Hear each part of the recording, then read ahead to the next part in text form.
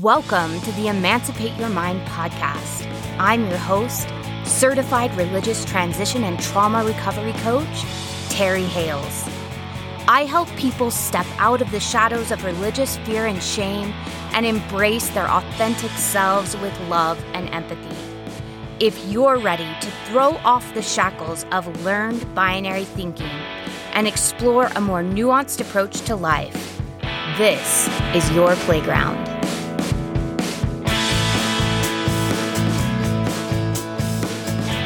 Hello, everyone. Welcome back to the Emancipate Your Mind podcast. I am so excited for us to start talking about parenting after high demand religion. And as I was sitting here and thinking about what is the first topic we should cover? Should we talk about boundaries? Should we talk about sex? Should we talk about, any of a host of topics that we could talk about? Really what it came down to for me, the very first building block of parenting our children after leaving high demand religion. And honestly, it should have been the first building block when we were in high demand religion, but we just didn't know any better, was creating emotional safety for our kids. So today we're going to be talking about how we can create an environment of emotional safety for our very young children. And next week, we'll talk about creating emotional safety for our older children and teens and even young adults. Now, before we get into creating emotional safety, it helps to kind of understand the different parenting styles. So there's 3 different parenting styles. There's authoritarian parenting, which most of us experienced in high demand religion. I'm sure there are a few of us that had maybe some permissive parents or even authoritative parents. Those are the 3 styles. But authoritarian parents, they emphasize obedience to authority and external control. And there's very little input from us about how we were experiencing the parenting or what would work better for us. Many of us, if we were raised in a religion where we viewed God as an authoritarian parent and we were taught to emulate God in that way, then our parents may have really stressed obedience, doing what they say just because, and following arbitrary rules that we might not have been told why those rules were in place or what the benefit was to us. We weren't really taught or educated about any of those rules. We were just expected to follow them as a way to respect our parents and to respect authority. And we may have been taught to do the same thing with church, right? To just obey and respect authority. I know that obedience has been lauded in the Mormon church as kind of one of the first principles of the gospel. And so children raised in this environment, they tend to struggle with maintaining a healthy sense of self. So either they resort to obedience and people pleasing to keep themselves safe, or on the flip side of the coin, they resort to rebellion to keep themselves autonomous. These kids may struggle to make choices for themselves or exhibit self-control because they weren't given many instances in which they were able to make their own choices without big consequences. So if everyone is making the choices for you, if it's not possible for you to choose outside of the parental control without being labeled a rebel, without being labeled, someone who's possessed by demons or just a bad egg, or if you're scapegoated for wanting to be autonomous, then of course, it makes it really difficult to make your own choices without some sense of guilt or shame or feelings of unworthiness. Now, a few of us from high demand religion may have experienced permissive parenting, or there might be a lot more of us who've left high demand religion and maybe we've swung towards permissive parenting because that is human nature. Sometimes when we've experienced something with our parents, we try to do the opposite. So we may have left an authoritarian parenting style with our own parents, or maybe that's what we were engaging in when we were in high demand religion, and we may have swung to the opposite end of the spectrum, which is permissive parenting. Now, in permissive parenting, this style tends to feel very loving and accepting, but there are no boundaries. Kids are allowed to do whatever they want to do, and that can sometimes feel scary and overwhelming to a child because there are few, if any, guidelines about how to direct their lives. Now, I want you to imagine being expected to know how to direct your life and get what you want as a young child with no one teaching you what to do.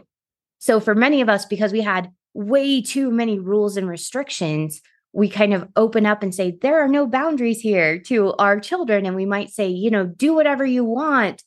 The world is your oyster, which, yes, the world is your oyster. And yes, as you grow into an adult, you get to choose what you want to do. But when you're 2 years old, you don't have the ability to make wise choices for yourself. You need those first 10 years of life to have parents guiding you and teaching you about how to keep yourself healthy, how to treat other people, how to get the sleep that you need, how to take care of yourself.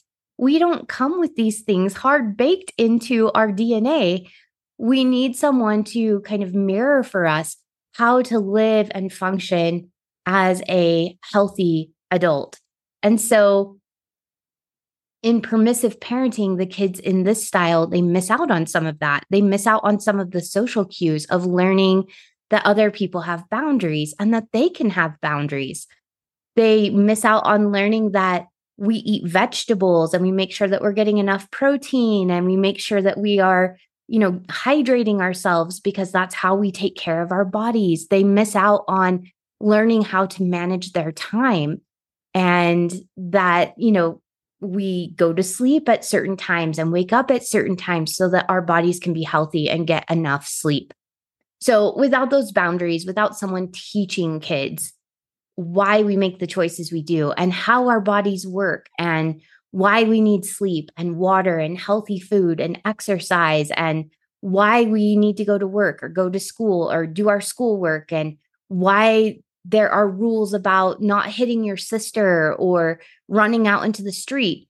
When we don't nurture those boundaries, when we don't teach why those things are in place, then children in these permissive households, they struggle a little bit. They might have higher self-esteem. So studies have shown that kids raised in permissive households have higher self-esteem than those raised in authoritarian households. Authoritarian households, studies have found, are kind of the worst for kids' self-esteem. So yes, permissive parenting does lend itself to higher self-esteem for kids. However, kids raised in this environment, they tend to struggle with impulse control and time management simply because kids in this environment, in a permissive environment, if they demand a cookie, are going to be given a cookie. If they don't get their way, they often will throw a tantrum when they're very young children. And, when they're not taught how to comfort themselves and when they're not taught how to deal with disappointment, because we don't always get what we want, when they're not taught how to respect other people's boundaries, that's Johnny's truck. Johnny doesn't want to share his truck right now. And so we can be sad about that. We can feel disappointed about that, but we don't get to take Johnny's truck. And even if we throw a tantrum, we don't get to take Johnny's truck. We can't make Johnny share with us, especially if, that's Johnny's special truck and he doesn't share with anyone, and that's okay.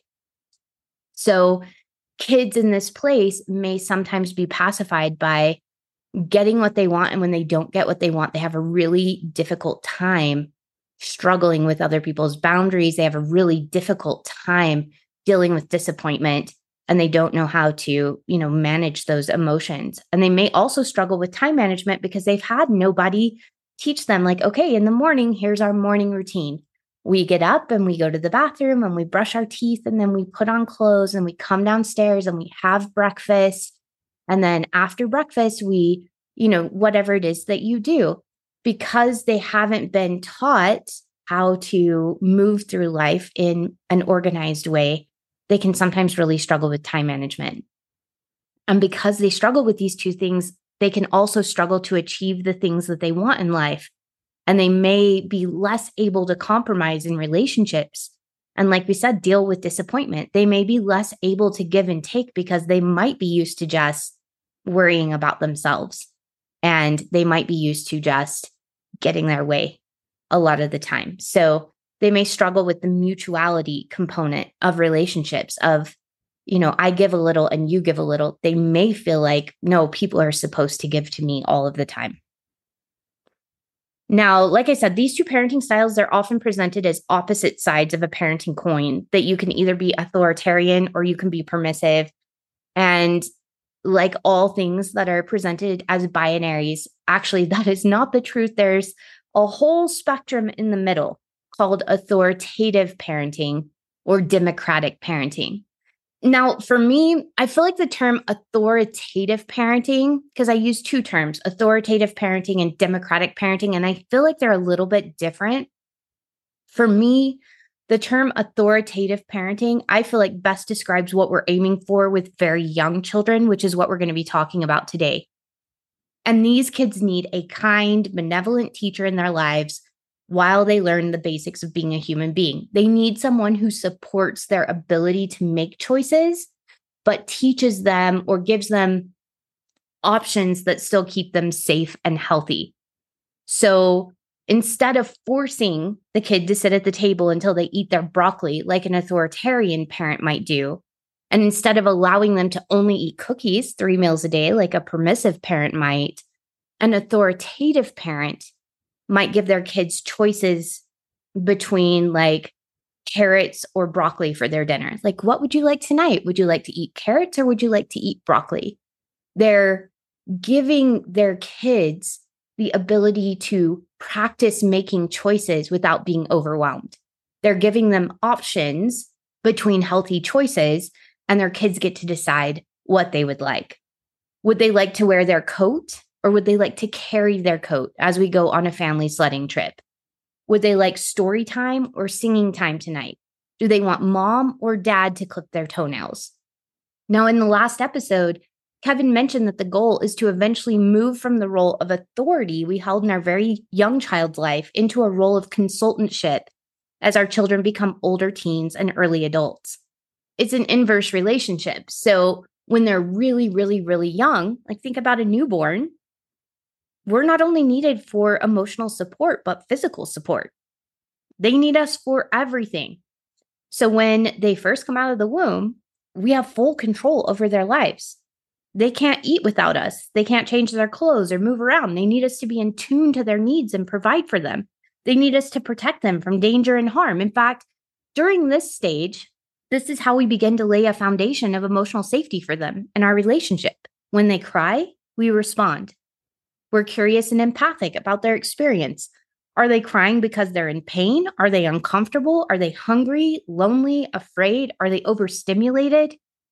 Responding with curiosity and trying on solutions, we're building trust with this infant, this nonverbal human being that isn't able to express what they're feeling and what they need with anything other than cries. And it creates this sense of, I'm safe here. I can get my needs met. I have power in my life. Now, they might not be able to move or change their own clothes or feed themselves, but they can communicate with their cries. I need something, and you respond, and that creates trust.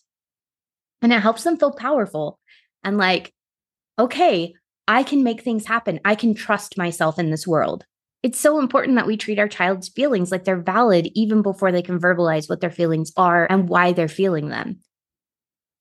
So do we respond when they're happy and curious, as well as when they're angry or sad?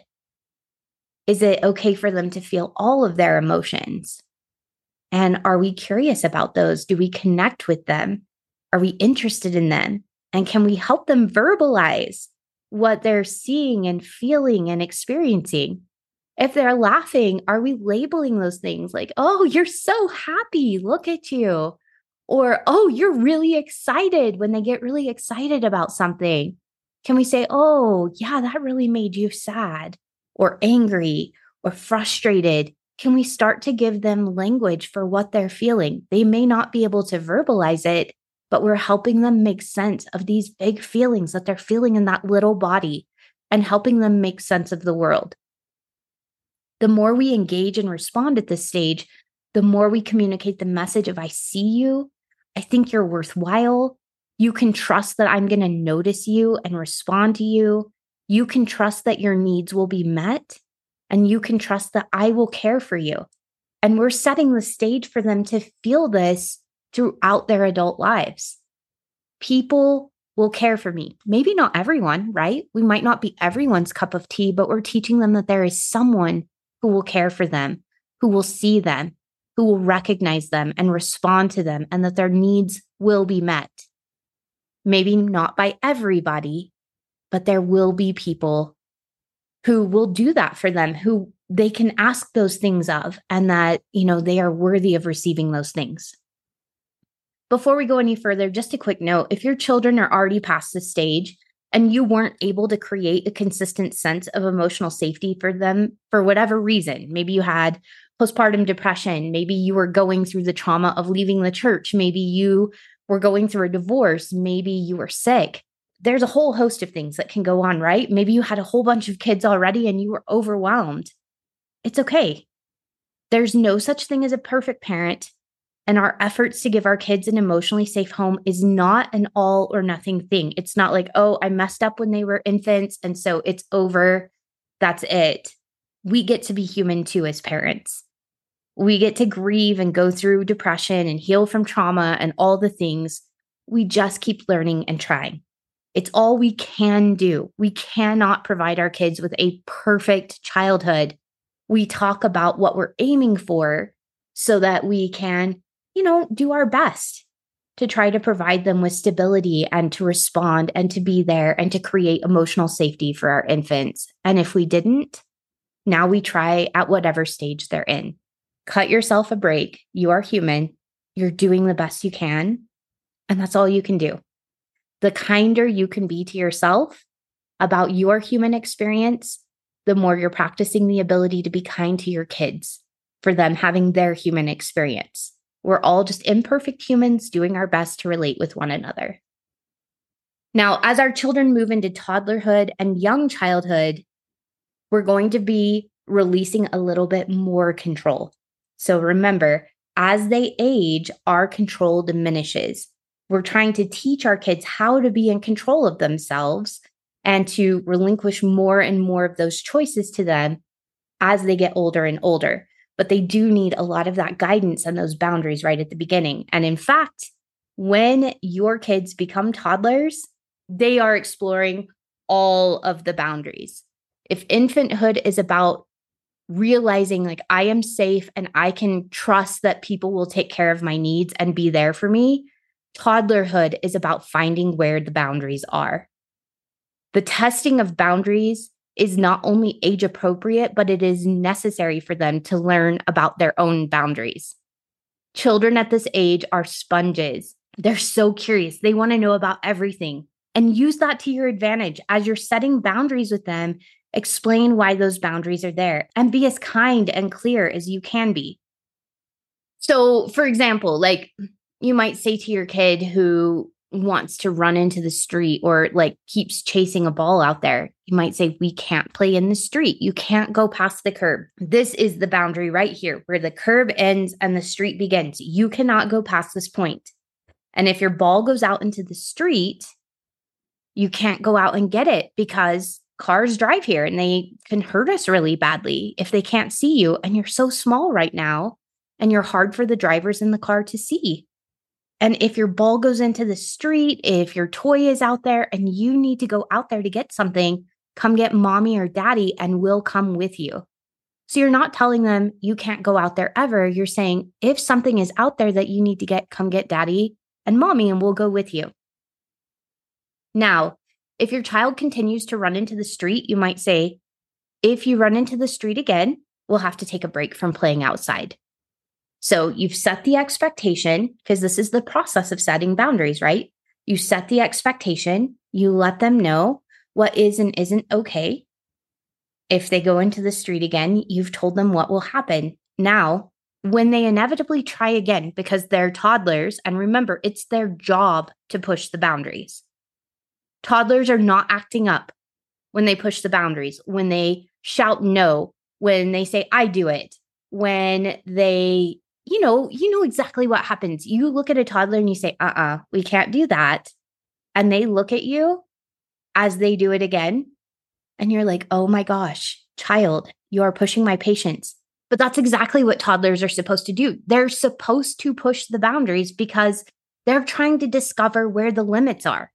They're trying to discover what the container is, where the safety is, and they're trying to figure out that they're a distinct individual separate from mom and dad.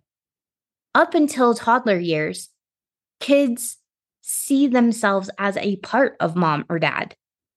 They don't really have a distinct identity. But into the toddler years, they are really distinguishing themselves. They're finding their autonomy. And so they are going to push boundaries like nobody's business. Now, are there times that we just let it go? Of course. If they say no, we can deal with no. No's okay. It's all right to say no. When they are unhappy about something, that's also okay. We can give them lots of choices too. We can say, oh, you don't want to wear the red shoes today. What would you like to wear instead? We can figure out what they would like. But if it's a matter of safety or health, like we do have to eat vegetables. We do have to play in the yard, not in the street, because, there's dangers that come along with that. We do have to wear pants to the grocery store. We can't go buck naked to the grocery store. Things like that. So when they inevitably try to run into the street again, and you've already set the expectation and you've already told them what will happen if they do it again, you don't lecture them or yell at them. There's no need to. You've already explained yourself. You can just ask them, would you like to walk inside or do you want me to carry you inside? And if they won't walk inside, you simply pick them up and gently and kindly carry them in. Now, they'll have feelings about this, and this is wonderful. They may be angry, embarrassed, frustrated, sad. All of that is okay. They may express these feelings by crying or yelling, and that's okay too. We empathize with what it feels like to really want to do something and not be able to do it. We all know what that feels like, and it sucks. That's totally valid, and it's also totally part of life. There are going to be times that we really want something and it doesn't happen and we're disappointed. Or we can't have something and we're disappointed. We've all cried or screamed over something that we really wanted and couldn't do. We don't have to fix their feelings. We acknowledge them, we label them, we validate them, we're curious about them. Their feelings make sense. And we offer to hold or comfort them if that's something that would help them, or to give them space to process if that works better for them. And let them know you're always there to love on them if they want it or need it. So if you have a kid like I do who likes space when they're having big feelings, letting them know, like, I love you and I'm here for you. If you need some time to process, like, I'm not going anywhere. I'm right here when you want to talk about it. I'm curious and I'm interested. You take all the time you need and I am right here. So learning what works and what doesn't work for your kid is part of this process as they're toddlers. Now, sometimes toddlers will express their feelings by hitting or kicking or biting. And this is also age appropriate, boundary testing, I guess you might say, but it is not okay, right? We can't hurt people because we're angry. We might want to. That part of our brain that kicks in, the amygdala, with the fight or flight response might say, oh, I just want to punch that person. That's the fight response, or I want to bite them or kick them. So we have to help them learn how to manage that part of themselves. We can explain that it's okay to feel angry, and we can express our feelings with our words, but not our fists or our feet or our teeth. So you can let them know that these things hurt you and you'll have to put them down if they keep trying to hurt you. And if they continue, you just, again, you don't yell at them or lecture them. You've already told them, ouch, that hurts me. You can feel angry, but you can't hit me or kick me or bite me. And if they do it again, you just put them down and let them know you're happy to pick them back up if they won't hit you or bite you again.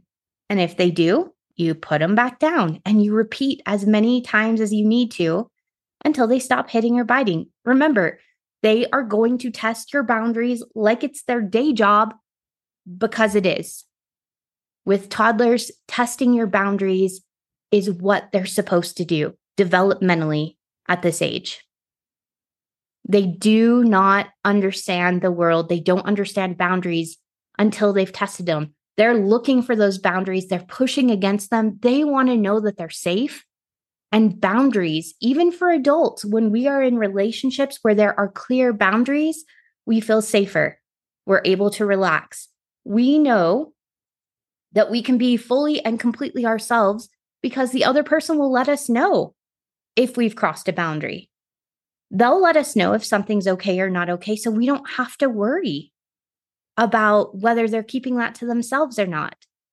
All humans do better when there are boundaries. We all do better when we know where the limits are, when those limits are clear and your kids are trying to find where those boundaries are. So they're not being little punks. They're not possessed by the devil. They are not demon children. They are toddlers, and they're doing exactly what they're supposed to do developmentally to figure out who they are, where they begin and end, where other people begin and end, what parameters you're willing to put around them to keep them safe. They're learning like, oh, mom and dad care about me. They don't want me to die. That's why this curb is here and I'm not allowed to cross it. My parents care about my health and safety. They care about what happens to me. It helps them feel secure. They've done studies that have shown that kids without boundaries feel less safe than kids that have some boundaries. Now, we can take that too far, right? Into the authoritarian realm where all there are rules. And remember, rules and boundaries are not synonymous, but all there are rules and everything's set for us. And that's not healthy either. We're looking for that place in the middle.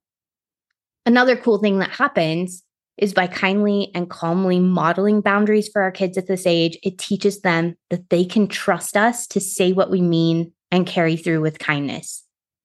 But I also want to make a quick note, because having someone consistently day in and day out push your boundaries is enough to make you go a little bit bonkers, right? I think most parents with toddlers feel a little bit bonkers sometimes. So this age, more than any other, has the ability to test our patience and sanity. So take breaks. Tag team with your spouse and friends.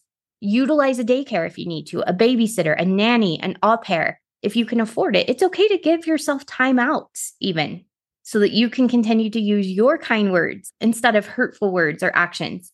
You can even explain this to your kids as you model self-regulation. So I remember there were several times where I was like, mommy's going to go to the bathroom and take a timeout. I feel so angry and overstimulated in my body that I need to go calm down. So I would verbalize what was going on. I feel angry. I feel overstimulated. I need to go to a place where I'm by myself for a minute so I can calm down, and I will come back. Letting your kids know that you're not abandoning them when you go to take care of yourself can be really helpful.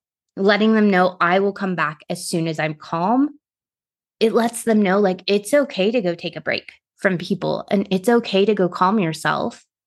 And when people do that, they come back.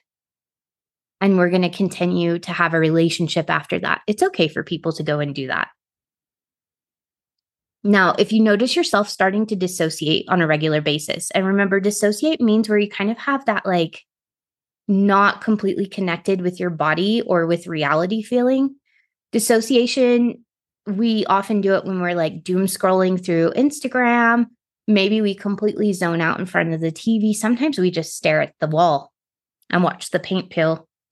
But when you notice yourself like feeling really numb in your body, like you can't feel things and you're checking out, and it's normal for us to do this a little bit from time to time, particularly as we're healing from trauma. So if you're healing from religious trauma or childhood trauma, this may be kind of a normal part of your existence, and it may be exacerbated by having young children. But if you feel yourself doing this regularly, so if it's not just happening occasionally, but it's happening all the time, please get some support. This means you need some time to calm your nervous system. You need some self-care. And you may also be triggered by your kids. Sometimes because our kids share our genetics, they sometimes have traits from our childhood that can be incredibly triggering to our own childhood trauma. There just may be personality traits and characteristics that remind us a lot of people who created childhood trauma for us. And it can be really easy to project that onto them. So if you notice yourself starting to dissociate or associate that child with your childhood trauma a lot, get some support. This doesn't make you weak or a failure in any way. It makes you an exhausted human being. And any person who has ever cared for young children full time gets it. No one's judging you who's done this before. I take that back. They might be judging you, but it's because they wish they had had the support and the presence of mind to get help and care for themselves. They pushed through it without support, and they're probably not okay today. So if they're judging you, that's a them problem, not a you problem. Now, I want to just talk about a couple of really big building blocks that we've already kind of touched on before we end this podcast today about how we can create emotional safety for young children. And the first one is building trust. So I'm sure you can tell by now that one of the biggest building blocks to creating emotional safety for young children, and really people of all ages, is creating a sense of trust. During those first 10 years, especially, kids build a sense of whether they can rely on you to be there to support them. Will you provide consistent emotional, mental, and physical necessities? Will you follow through with your promises? Will you stay out of judgment and remain curious about their experience? Will you maintain your boundaries and help them find their own? Will you be on their side when they're overwhelmed or uncomfortable, or even when it might cause others to judge you as a parent? Will you protect your child's boundaries from others who might not respect them? Will you keep their confidences? In an earlier episode, we talked about Brené Brown's BRAVING acronym for building trust, and BRAVING stands for boundaries, reliability, accountability, the vault, which just means sharing only what you have permission to share about someone else's life, integrity, non-judgment, and generosity. And generosity doesn't mean just giving and giving. It means making the most generous assumptions we can about the people we're in relationship with. And Brené Brown says that these are the 7 ingredients that build this sense of emotional trust, not just with us and our kids, but with us and every other human that we're trying to build a relationship with. If we want to feel safe in our relationships and like we can trust each other with our vulnerabilities, then we need to know that the other person is reliable and that we can trust them to have boundaries, to tell us what is and isn't okay with them. And we need them to be accountable when they cross our boundaries or when they make mistakes. And we need to know that whatever we share with them in confidence is going to stay confidential. We need to know that they're going to live in integrity with their values, that what they tell us is important to them is important to them. So if they say, hey, this relationship is really important to me, that they're willing to do the hard stuff to improve our relationship. That means having constructive conflict conversations, that they're willing to talk about things that aren't working. They're willing to communicate instead of ghost us. They're willing to communicate instead of, being passive aggressive. So integrity is being willing to do the hard stuff, to prioritize what you say is most important. And then, of course, non-judgment, that we're more likely, we won't be perfect at this, right? But that we're most likely to be curious about what's going on for someone instead of judgmental about it. And then, of course, the most generous assumption that we can trust the other person to make the most generous assumption about our intentions and vice versa. And particularly important for very young children is curiosity or non-judgment, right? Because curiosity and non-judgment, those are kind of synonymous. When we're being curious, it's very difficult to be judgmental at the same time. And when we're being judgmental, it's very difficult to be curious at the same time. So our kids need to know that we're going to be curious, that we want to know what's going on for them. We want to understand their reality, and that we're not just going to make judgments about that. And they need to know that we're reliable. Can they count on you to be there? And will you be curious about what they're experiencing and feeling instead of judgmental or withdrawn? The next really important thing for building emotional safety for young children is practicing emotional intelligence. So young children come with all the emotions and none of the understanding about what they're experiencing. Imagine how crazy that feels. I know many of you get it, because when we leave high demand religion, we're almost in that like infant state where we're feeling all the feelings, but maybe we don't know what we're feeling because we've been so dissociated from those feelings for so long. we can feel like this. So we can kind of empathize with what it might be like for young children to have all of these strong emotional responses and no words for them and no understanding of what's going on. Emotional intelligence isn't something we're born with. It's something we learn from those around us, which is why many of us didn't have much of that when we were in a high demand religion kind of community, because no one around us had that. There was no one to learn it from. We were taught obedience, but we weren't taught, oh, this is anger. Oh, this is resentment. Oh, this is shame. Oh, this is grief. We weren't taught those things. And so it became really difficult for us to label and understand our experience. And that's what it's like for very young children, too. So if we're parenting after high demand religion, we might still be learning how to recognize and label and validate our own feelings. And it can feel really daunting to be responsible to teach another young human how to do something we're only just learning how to do. And that's okay. So give yourself permission to learn imperfectly alongside your child. So let's say you have an instance where you yell or shout about something. Maybe that was your pattern before you started to deconstruct. But maybe you say to your kid, oh man, I just shouted because I was feeling angry. And maybe tell them what physiological things you noticed. Like, my face got red, my heart started pumping fast, and I felt hot inside. I guess that's what angry feels like for me. And it looked like when I shouted, you felt scared for a minute. Your eyes got big like this, and you pulled away from me for a minute. Is that what you were feeling? And then let them, tell you what they were feeling. Yeah, sometimes big, loud, unexpected noises can be scary. I'm sorry I made a big, loud noise that scared you. Are you feeling scared now? Do you want to talk about what it felt like to be scared? You're getting vulnerable about what you're feeling and telling them, you're normalizing, like, I have feelings. I just did something that I wasn't super proud of, maybe with my feelings, but I recognize my feelings. I'm owning them. I'm being accountable for them. And then we go into empathy, like, and I noticed you had a feeling about that as well. Do you want to tell me about that? And then listen. Let them tell you about their experience. Get curious. Ask questions. Really empathize with them. Help them feel heard and seen.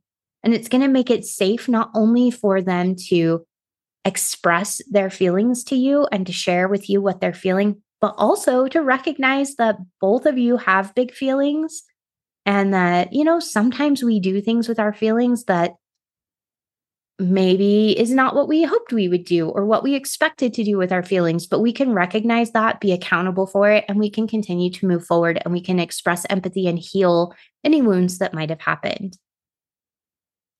And then last, we've talked a little bit about boundaries, but one of the most important things we can do when our children are young is we can model boundaries. And this is going to help so much in building emotional safety. Young childhood is a great time to start discussing and modeling bodily autonomy and personal boundaries around our bodies and boundaries around our personal property. So give kids this age a chance to decide if they want hugs, kisses, or cuddles. Do they want physical comfort when they're upset or hurt, or do they prefer to know you're close by while they regulate themselves on their own? Knowing their bodies are their own and they get to decide who they invite for kisses and hugs and comfort can be so empowering to a young child. It also is going to set the stage for consent in their teenage years and into their young adulthood. We can also teach them about asking for consent to play with other people's belongings. We can even teach them that not all things have to be shared. Maybe mom or dad doesn't want to share their makeup or their 1960s model Corvette. Sometimes people may have something we want, but they have a boundary about that property that they aren't willing to share. And that's okay. We can teach our kids that when other kids come over, that they can have toys they're willing to share and other toys that we put away when guests come over that don't have to be shared. We aren't required to share everything we have. And this is one of those big things we're deconstructing after high demand religion, right? Many of us were required to share not only like physical possessions, maybe we were required to share our house like we did with the missionaries when we were still active Mormon. Maybe you were required to share goods, like we were often required to bring food or other supplies from our house to meet the needs of our church congregation. But you may have also been required to share personal information. You may have been required to share information about other people. Like at BYU, if you knew that somebody was breaking the honor code and you didn't report it, and someone found out that you knew and you didn't report it, you could be punished as well. Sometimes in high demand religion, we might still have an inner belief that we're supposed to share everything, and it's just not true. We're allowed to have boundaries around what information about ourselves that we share. We should definitely have boundaries about what information about others that we share.